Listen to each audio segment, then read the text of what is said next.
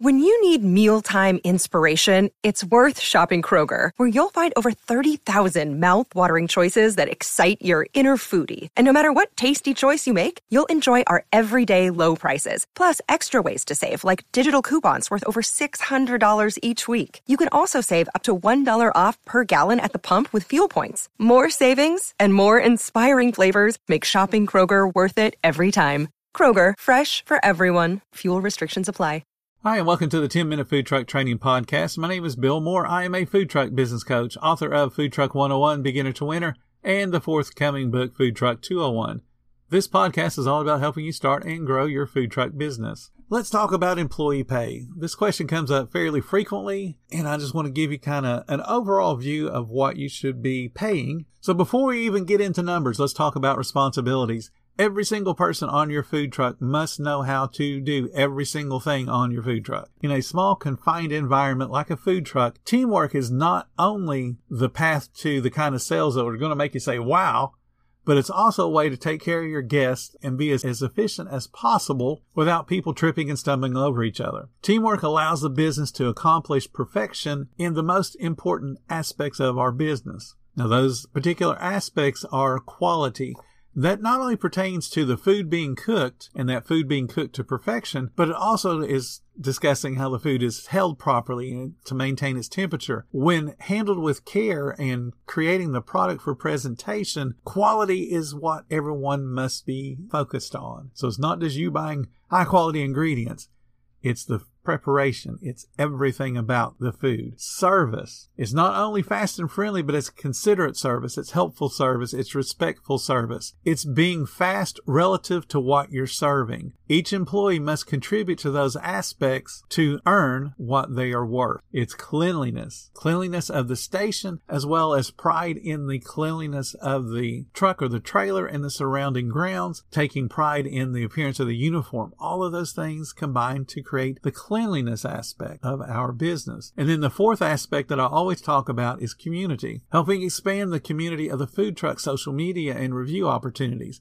And what I mean by that is your cashier is saying, hey, don't forget to follow us on social media. Hey, don't forget to leave us a review if you love the food today. That's what your employees do to help expand your participation in your particular community, your social media community. So those things, again, quality, service, cleanliness, and community. 4 things your staff must be focused on before you even think about pay or pay raises. And those are not just platitudes. They are standards. You have to teach them, you have to inspect them, and then you have to redirect your employees when they don't live up to those standards. Now, that's just the basics. Now let's get into some details about the job before we even talk about giving them a monetary value assigned to the work that they do. Each team member must know exactly what to do once their personal station has no guests to serve. And I've talked about this before.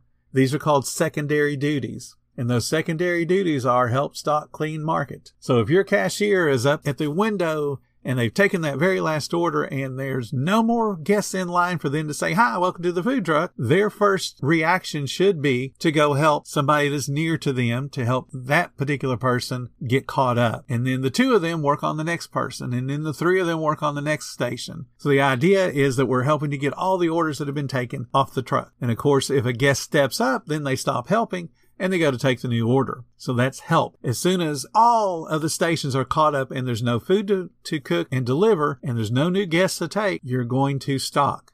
That's getting ready for the next little mini rush. Once all the stocking is done, then you're going to clean. Each employee should have a list of what they should be doing as far as cleaning duties for their particular station. It shouldn't be for them to look around and go, oh, I think I see a cobweb, I'll go clean it. They should know exactly what they're going to be doing and what's important to the business. And then if all of those things are done, they've helped, they've stocked, they've cleaned, and there's still no new guests, it's time to turn on the marketing and let them go market. Spinning a sign out in front of the trailer, down the road, on the corner, spinning a sign. You might allow your employees to get on their social media and talk about, hey, we're still open till 3 to their particular friend set. But the idea is that everyone is marketing to get new people back into the food truck. They have to know those duties. So when your team members embrace these procedures, and those procedures are help, stock, clean, and market, and then they embrace the standards, which are quality, service, cleanliness, and community, they demonstrate worth to your business. They demonstrate value. And that worth must be rewarded via some type of compensation package. The biggest part of your compensation package obviously is going to be how much you pay them per hour. And I recommend that your wages match whatever the local wages are of a line cook in a fast casual restaurant. And that's like Chili's or Applebee's or Ruby Tuesdays.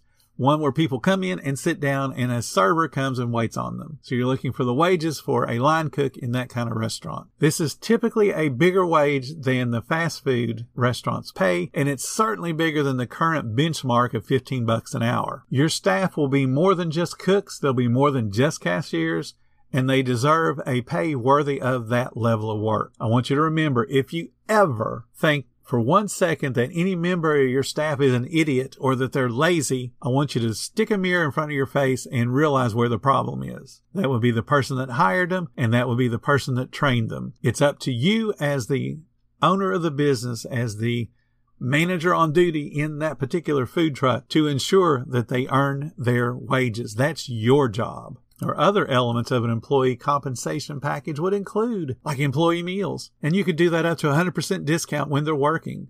They could get that meal when they come to work, when they're on break, or after work. You could give them 50% discounts when they come up to you on your days off. That helps people that may need that help. It is possible, and I have had employees in the past that the only good meal they got was days when they came to work. So I didn't mind giving them 100% discount because I knew that was the only good thing they were eating that day. You can give family discounts, 10 to 20% discount for the employee's family. You're going to provide, like I've talked about earlier this week, uniforms, hats and shirts and pants and aprons and shoes. All of those things help reduce the cost that the employee has to incur to work for you. And then you can add anything else that you feel is a motivator and is cost effective for your business. That's an employee compensation package. Now, beyond just the general compensation of, hey, you come into work for me and I'm paying you $17.50 an hour, there needs to be a clear path to getting raises. So what your clear path could be, let's say you're starting a cashier out at $15 an hour. You move into $16 when they learn how to do the grill. Then you move into $17 when they learn how to do the expediter.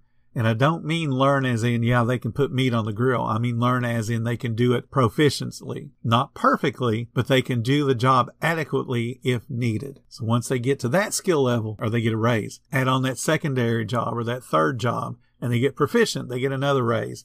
There needs to be that clear path, that little light at the end of the tunnel that they know they can constantly be making more money. Along with raises, your staff needs to have some type of bonus program. Bonuses are paid when the employee achieves some goal that you set that also helps to put either more revenue into the business or creates more profitability for your business. For example, a cashier has a suggested selling goal. You decide that we need to sell a particular dessert that has a great food cost on it, which means more profit to you. And you say, we're going to sell 50 a week. If you sell 50 a week, I'm going to give you $20 bonus, $30 bonus, whatever. You do the math on it to figure out what's cost effective where you're still making money. But remember, they're helping bring in sales. So you're given that suggested sell goal.